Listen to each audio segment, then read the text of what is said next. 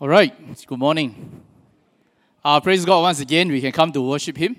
And even though I say this every week, I don't take it for granted that it is a privilege, to be able to share God's Word here.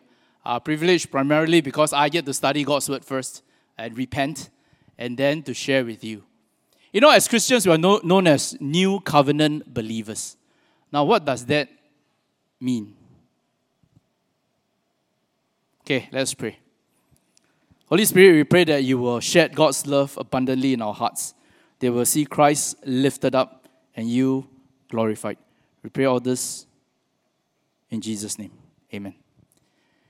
Tao Chen, he works in an international bank, and his department oversees the bank's entire Southeast Asian operations. So there are more than 200 over people reporting to him. He had a high-flying career, a well-paid job. At the same time, he was pursuing the high life, clubbing, partying, and it says he would sleep with 3 or 4 men a day. 7 years old, he said, I realized that I was attracted to the same sex.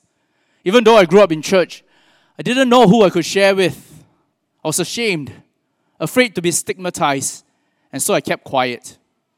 He grew up in a Christian family, served in church, even became a cell group leader, organized a few church retreats. And by his 20s, he said, I walked away from church. I was stumbled by some Christians. I felt that my faith and God's word was no longer relevant. And so when he turned away from God, he went fully into the gay lifestyle. He says, one day, to seek higher highs, I will sleep with 3 or 4 men. But every time, invariably, I feel empty and unfulfilled. I feel this emptiness, and I don't know why. And this went on for several years. I got more and more disgusted with myself because every time I looked at myself, I realized I was addicted to sex. I realized that my appetites were way beyond the appetites of normal people. Friends, when you hear this story, how do you feel? It's like, oh, why this person like that, Or, no, I'm having a good Sunday, why do you spoil it with this story? We realize we are all sinners living in a broken world. He has same-sex attraction issue. I have opposite-sex attraction issue. Single have singles issue. Married has married issue. A friend of mine who is in charge of a family life in a mega church, he says, my church's problem with sex is that singles have too much sex while the married has too little. Or they go out and have extramarital affairs. Now, I think, of course, this is a bit of an exaggeration. But this area of sexuality is just one area, one expression of our sin nature. We find different ways to fill this void in our hearts. Like what Tao Chen said, he couldn't fill the void in his heart. Perhaps we use our careers, families, children, love, money, accolades, achievements to fill this void, but we cannot. And that is why St. Augustine, perhaps the greatest theologian of the church, said that in each of us there is a God-shaped vacuum that nothing but Christ can fill. What is it that we're using to fill this void? How do we fill this void? Well, that is to know Christ, to know what God is doing and align our lives to that. And so let me ask you, what is God doing? I think by now I hope you remember because we've been talking about it the last 4 months, okay? And maybe you hear until sian, the greatest love story ever told. And if you feel sian, that's good because that means we have said it enough. God is only doing one thing, and that is from creation to Christ and to His second coming is unveiling His redemptive plan. We started the year in January with the events of creation. In the fall, we saw that God promised the seed of the woman who would come and save us. In Cain and Abel, we saw to come close to God, we need to offer a sacrifice with faith. And Jesus is the one with the perfect faith, and He was the perfect sacrifice. Because while the blood of Abel cries out vengeance, the blood of Christ, the greater Abel, cries out forgiveness. In Noah's Ark, we saw that salvation was exclusive. It's God's way or no way. Because morality is not relative. It's not based on your standards or my standards. It's based on who God is, and God is perfect. And then we saw that the seed of the woman will come through the family of Abraham, Isaac, and Jacob. And then how did this family become a nation in the people and the land? We see that the Savior will be like the Passover lamb, for his blood will protect us from the wrath of God. Not only that, he will take our sins onto himself, like the bronze serpent raised up in the wilderness. Not only will his blood protect us, but he himself will take on our sins. And God desires to draw close to us, not just through the tabernacle or a temple, but a person, Emmanuel. That blows our mind that God will become man to die for us and to bear our sins. In the story of Joshua leading the people into the promised land, the ultimate promised land, of course, is the new heaven and earth. This month, we started the king and the prophets. In God's covenant with David, we see this seed of the woman, the descendant of Abraham, will be the son of David. The Savior will be a son of David, and he will be the king of Israel. And God's love for us is like Hosea's love for his wife, a prostitute, pursuing her with unchanging love. Next week, we'll end with Jonah. God's love is not just for his people, but to the Gentiles. He challenged the Israelites to share this message to all nations. And today we'll look at the new covenant. What is this new covenant? From this new covenant promises a new covenant commandment. We will see two ways we can realign our lives to God's redemptive story. God has written our lives into his story. How can we respond to that?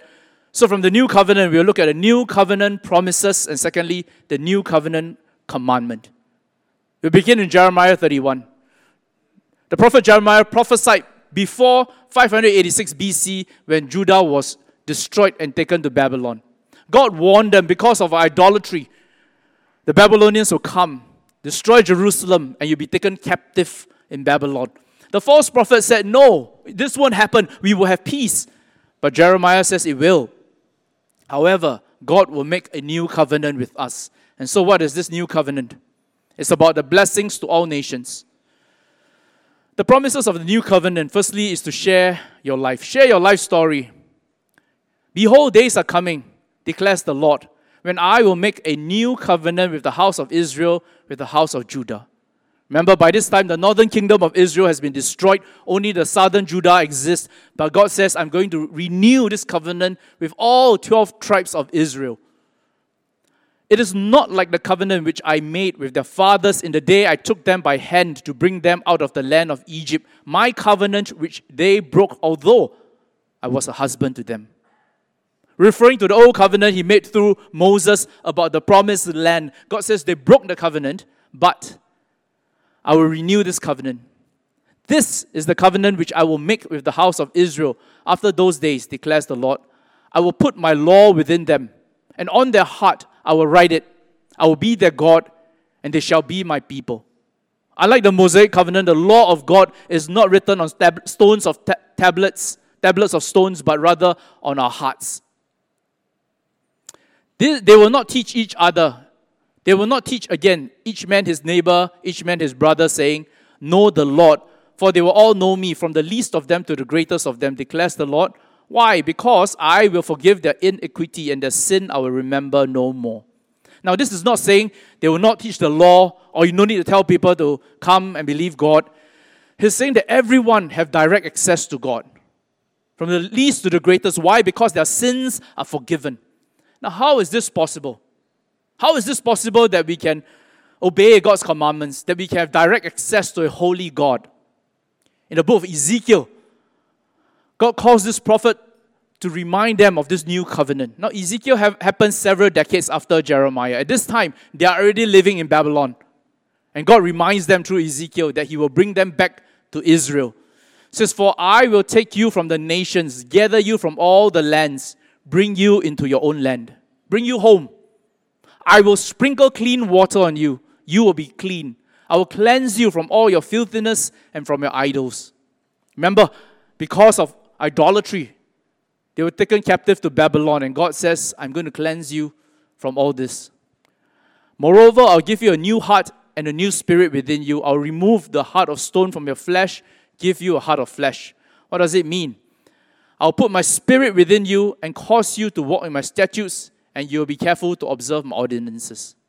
Say, because the Holy Spirit will indwell in us, and therefore we are able to obey God. In the Old Testament, the Holy Spirit comes down on the people of God. He does what He wants and He leaves. But in the New Covenant, the Holy Spirit comes and indwells in believers. And hence this New Covenant era is also known as the era of the Holy Spirit, or the church age. Because the church began in Pentecost when the Holy Spirit came down on His people. So because of the indwelling of the Spirit, we are able to obey God, to have direct access to God. How is this possible? Through Jesus. That is why when Jesus instituted the Lord's Supper, He says, take, drink this cup for the blood. This is the blood of the covenant. Which covenant? The new covenant, which is poured out for many for the forgiveness of sins. Why did Jesus say these words? He didn't just pluck them out of the air. These are the promises of the new covenant. You see, the Passover was instituted when Moses led the Israelites out of Egypt, out of the slavery and bondage of Egypt. It is no coincidence that it is during a Passover meal that Jesus instituted the Lord's Supper to lead His people out of the bondage and slavery of sin and death. So what is the new covenant? It is the promise of new life. The Holy Spirit indwells in us, our sins are cleansed, and we have direct access to God, which means you have that new life, I have that new life. That is why the Apostle Paul says, for the love of Christ controls us or compels us. Having concluded this, what did he conclude? That one, Christ died for all, therefore all died. He died for all so that they who live might no longer live for themselves, but for Him who died and rose again on their behalf. That we are to live for Christ because Christ died for us. Therefore, from now on, we recognize no one according to the flesh. We don't judge each other by our external appearances, but what is inside. That we are born again believers, we have the Holy Spirit indwelling in us. Therefore, if anyone is in Christ, he is a new creature. The old things have passed, behold, new things have come. We are a new creation because of the Holy Spirit. So when we look at this new covenant, we say we are new covenant believers. What does that mean? That means we have the new life. We have the indwelling of the Holy Spirit. We have direct access to God. The question is, can we share our lives with others? Are we able to influence the people around us? Are we too much like the world? Owen Lutzer says this, we as Christians have settled down to a comfortable kind of Christianity that demands very little, and therefore in turn makes very little difference in the wider culture. That when the world takes a step in our direction, we embrace it without a twinge of conscience. But a church that has made its peace with the world is incapable of changing it. John would say that friendship with the world is enmity with God. In the West, opinion polls after opinion polls reveals that there's very little difference between the church and the culture. Talks about divorce rates, porn addiction, pursuing material things and material comforts, our source of hope when we are struggling. There's very little difference between the church and the world, which means that the sins of the world are the sins of the church. The sins of the church are the sins of the world. There's no difference. And maybe we say, but that's the Western world, right? We are different. Are we really that different? Scripture says in the end times, people will have a form of godliness, but not the power thereof, not the inner reality of our faith. What are we pursuing for our hope, for comfort, for satisfaction? Is it consistent with what we profess to believe in? You know the story of Dr. Jekyll, Mr. Hyde? Dr. Jekyll, a very timid man with lots of inhibitions in his life, afraid of this, afraid of that. He invents this potion, right? He takes this potion and he transforms to a wild man, Mr. Hyde, freed from all inhibitions. He does whatever he wants. And so every night, Dr. Jekyll will take this potion and he will transform. Until one day, to his horror, he realized that he didn't need to take that potion to transform to Mr. Hyde. What was inside finally came out. And so I ask, are we consistent with our profession? What are we pursuing in our lives that gives us satisfaction and hope that we desire to have? Because that is what we truly worship. The new covenant promise is that we have this new life. And we have this new life, we have to share this life because of the love of God, not simply out of duty. Jeremiah 31, the context of the new covenant, it says, "At that time, declares the Lord, I will be the God of all the families of Israel. They shall be my people. Thus says the Lord, the people who survived the sword found grace in the wilderness, Israel, when it went to find its rest." God gives them grace. The Lord appeared to him from afar, saying, "I have loved you with an everlasting love. Therefore, I've drawn you with loving kindness." Even in the Old Testament, God is loving. Sometimes we have this impression, we think that, in the Old Covenant, God is very judgy, full of wrath. But in the New Covenant, God is love. That's not right. God is consistently love. He draws the Israelite back to him. Verse 8, he says, "Behold, I'm bringing them from the north country. I will gather them from the remote parts of the earth. Among them, the blind and the lame, the woman with child, and she who is in labor with child together. A great company, they will return here." God says, "I'm going to bring you back from Babylon to this land. With weeping they will come, and by supplication I will lead them. I will make them walk by streams of waters on a straight path in which they will not stumble." He will lead them directly back. It's for sure. It's a straight path. They will not stumble. He says, "Because I am the father to Israel, and Ephraim is my firstborn." Ephraim is the biggest tribe of the northern kingdom. Basically, he's saying, Israel is my child, I am their father. There was a Rabbi Meyer, about AD 100. He meditated on Jeremiah 31, and then he told this story. He says there was a prince who left his father's home, wasted all his wealth, became a beggar. And his father, the king, sent messengers to look for him. They found him and told him to go home. But the prince said, "Tell my father I'm too ashamed to go home." The father sent another messenger and says, "Why are you ashamed? You are still my son, I'm still your father," and that would never change. You see, Rabbi Meyer from Jeremiah 31 saw the love of God as a father for Israel that never changes. Now, friends, does this story sound familiar? It should, because about 70 years before, a man called Jesus Christ told a similar story, right? The parable of the prodigal son. Prodigal son went off, became a beggar, had to eat pig's food, and then he realized that in his father's home, even the slaves have better food, and says, "I want to go home." Scripture tells us, so he got up and came to his father, but while he was still a long way off, his father saw him, felt compassion for him, and ran, embraced him, and kissed him. Why did the father see him from afar? Because he was waiting for him every day, looking out for him. What was the father thinking about? He says, "Father, I've sinned against heaven in your sight. I'm no longer worthy to be your son." Father says, "Quickly bring the best robe, give him the sandals, the ring, for this son of mine was dead and has come to life."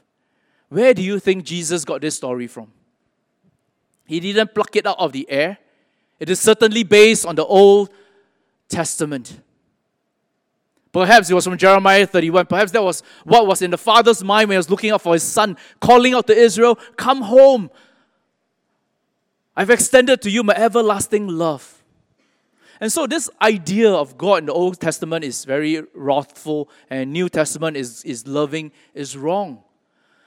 Rather than God being distant and unfilling, a more biblical understanding is that God's anger at sin exists in tension with his overwhelming love. The reason why God pronounced judgment and his wrath came upon Israel is because of their love, his love for them. The same passionate concern for humanity that causes God's anger is also the source of his tenacious, everlasting love that bursts out in joy when his children finally come home. God is our Father. What is it that we're struggling with that we feel is a shame or guilt? Let's not turn away, but turn to Him. You know Tao Chen, when he was struggling in his homosexual lifestyle, a friend invited him to church. He said, I'm such a dirty person. How can I go to a holy place? And his friend said, as long as you depend on Jesus, you'll be clean. He was shocked. Then he says, you don't know what I have done. I cannot be clean. And even though he said that, he was curious. So the Sunday he went to church. When he heard the pastor preach, he said, this was what I've been looking for, the Word of God. The emptiness of my life, what I've been pursuing to fill this void, the Word of God fills this. And so every Sunday he will go to church to worship God, and then he'll rush off after service to a gay sauna and look for sex. He says, I'll look for 3 or 4 encounters that day. And this went on for a year. Until one day, he heard the pastor preach on the prodigal son. And he felt God speaking to him. Son, come home. His heart broke. He teared up. And he says he will put God first and follow Him. And to take God's word seriously, he wanted to know what the Bible said about homosexuality. And he studied it. And he said, even though we feel like this is natural, I was born this way, but does it mean that it pleases God or is in line with God's will? Of course not. Look at the children who are born blind or lame. Is it God's will? Does it please God they are born this way? No.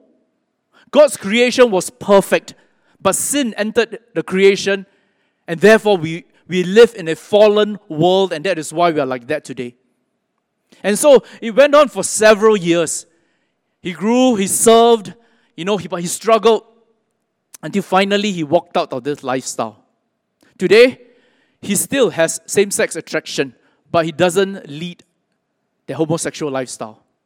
He quit his job as a banker, went to seminary, and he is a professor and at a seminary, and he also serves in a church as a pastor. 2 weeks ago, I had lunch with him because I intend to invite him to speak in August on this topic. So we exchanged our stories, and then he said, he says, maybe there are some people who are really struggling in sin. You feel like you're in this tunnel and there's no light at the end of it. You're struggling in shame and guilt. I understand. For 2.5 years, I was in that situation. I love God, but I was still sinning. I knew it was wrong, but I continued to indulge in the sin. Until gradually, I came to realize that the death of Jesus gives us freedom from the bondage of sin. And the Holy Spirit indwelling in us allows us to make a choice. And the grace of God is more than enough. Friends, you realize what he just articulated? Those were the promises of the new covenant, right? God promised your sins are cleansed. How? By Jesus' death. The Holy Spirit indwells in us so that we can obey Him, and everyone from the least to the greatest have direct access to God. Because of the Holy Spirit, we can make a choice. And the everlasting love of God, the grace of God, sustains us. Living a victorious Christian life doesn't mean we no longer sin. It means that we know where to turn to when we sin. We know what we desire and what we love, and we're drawn by God more than what we're drawn by our desires. If we have this new life, then I think our response is to share this life. Not just share this life, but share this message. And so today, we have to ask ourselves, what is causing me to stumble? What is holding me in bondage, in guilt and shame? It may not be something you're doing now, maybe your past, but we can let it go. We can find forgiveness and freedom, because that's what the new covenant is all about. Share our life and share our message. The promises of the new covenant, and now let's look at the commandment of the new covenant. A covenant is how God administers His relationship with people.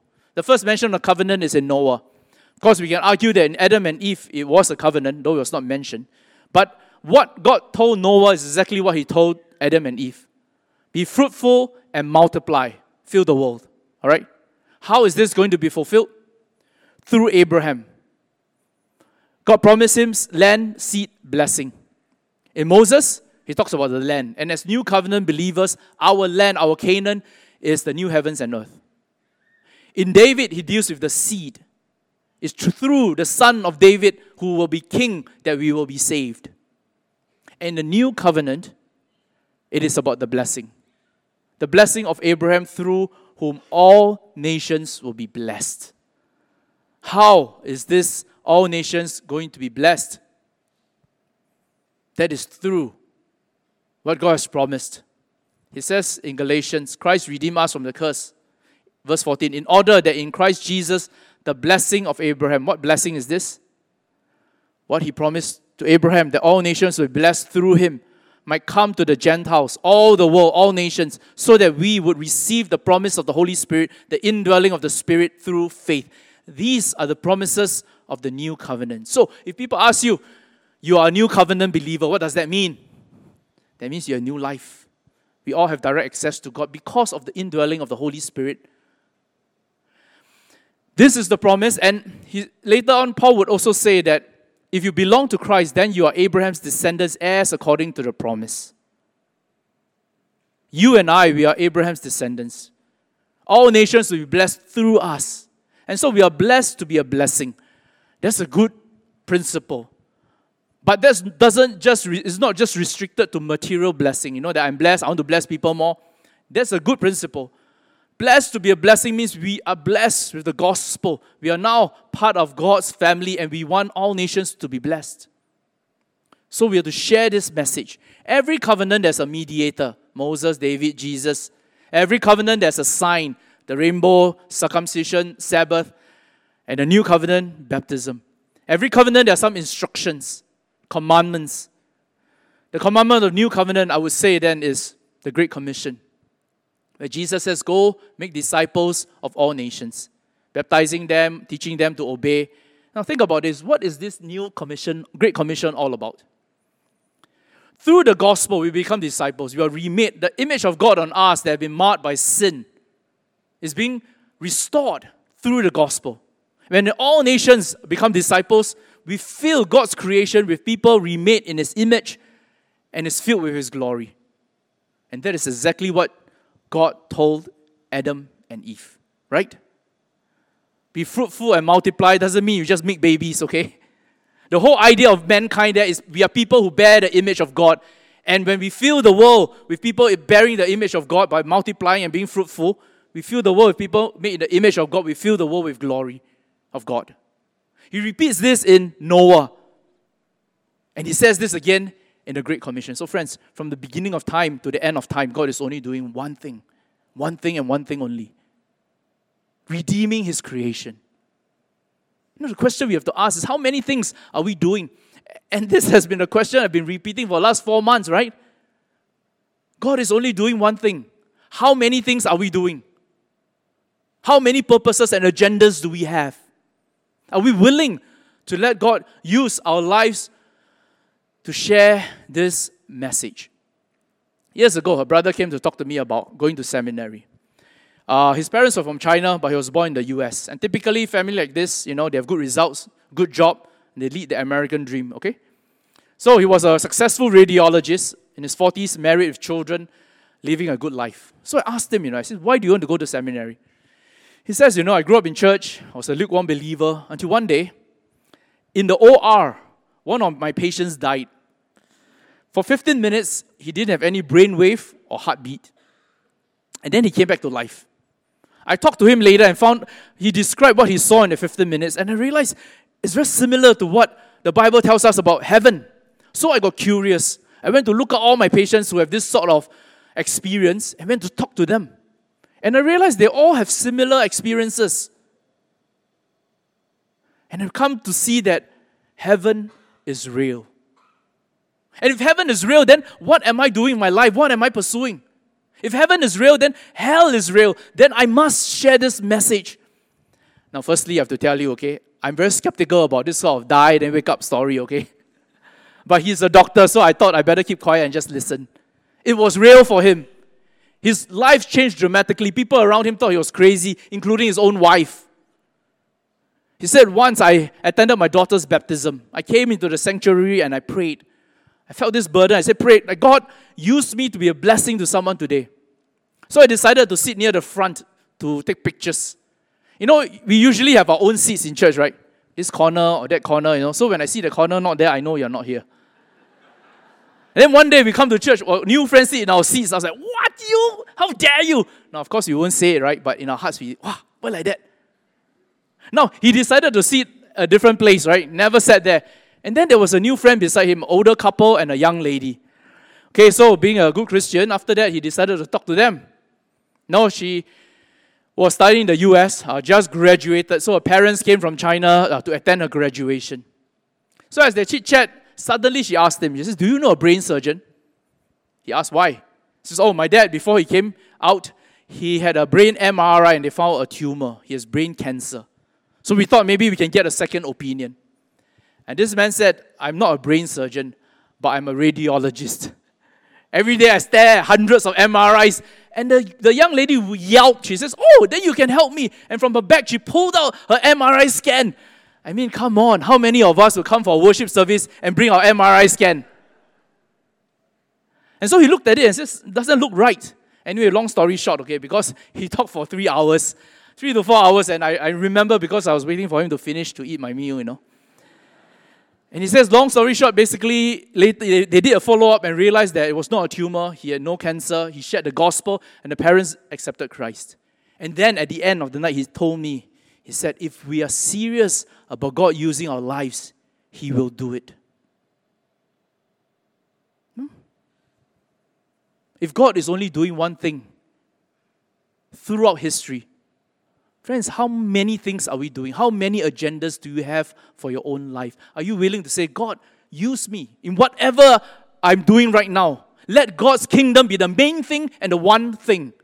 As a student, as a homekeeper, looking after your grandchildren, as a worker,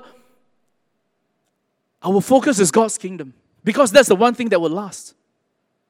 Not long ago, I have a friend, old friend, early 50s. Found out that he had late-stage pancreatic cancer. Only have 3 to 4 weeks to live.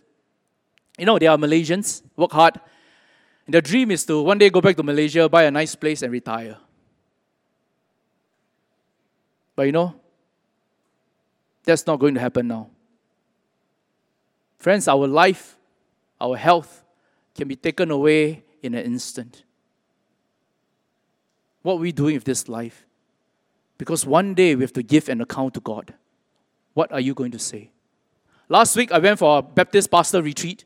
Usually, I go for this retreat to make new friends, so I will sign up for a double room without a roommate. You know, hoping that they don't give me someone who snores so I cannot sleep. But anyway, the person ended up my roommate was the same person that I had 4 years ago. You know, the last time we had it before COVID. So it's like, oh, I haven't seen you in 4 years, you know. And so I tried to break the awkwardness, lying in bed, being relaxed, try to chit-chat with him, have small talk, right? So I asked him, hey, how do you survive COVID? I shouldn't have asked the question because suddenly the atmosphere turned so tense. He was very serious and he said, I asked God why I didn't die. Then he said, you know, I serve at a very poor place in Philippines. And throughout the whole city, many of my co-workers died. You know, this week I was talking to this pastor. Next week I hear he has COVID. A few weeks later he died. I talked to my church elder today. The next day I heard he has COVID. A week later he was dead. To the extent I asked God, why is it not me who died? You know, when I heard that, I had a lump in my throat. I thought I never asked that question during COVID. Yes, there were deaths in Singapore. Yes, it was scary. But perhaps because I'm not a frontline worker, and it was during that time I found that I was actually non-essential. Throughout the whole COVID period, I was never really fearful. Do we take it for granted that we are alive today? I never asked, why is it not me who got cancer? Why is it not me who died from COVID? How about you? Today you are here, I'm here. It's not by coincidence. God gave us life, but what are we doing with that life?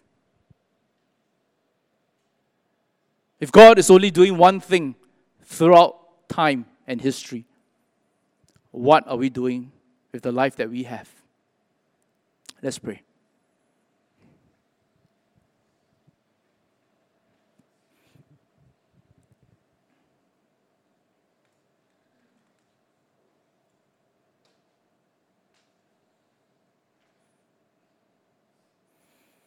Let's take this time to respond to the Lord in prayer. To say, yes, God, this is my life. I know I don't take it for granted. And I'm still breathing today for a reason. And one day when I see you face to face, I want to be able to give an account and hear you say, well done, good and faithful servant.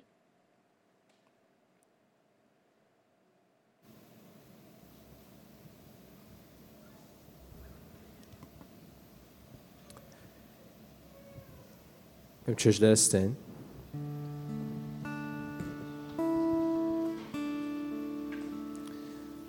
Let's give our lives as an offering for the cause of Christ.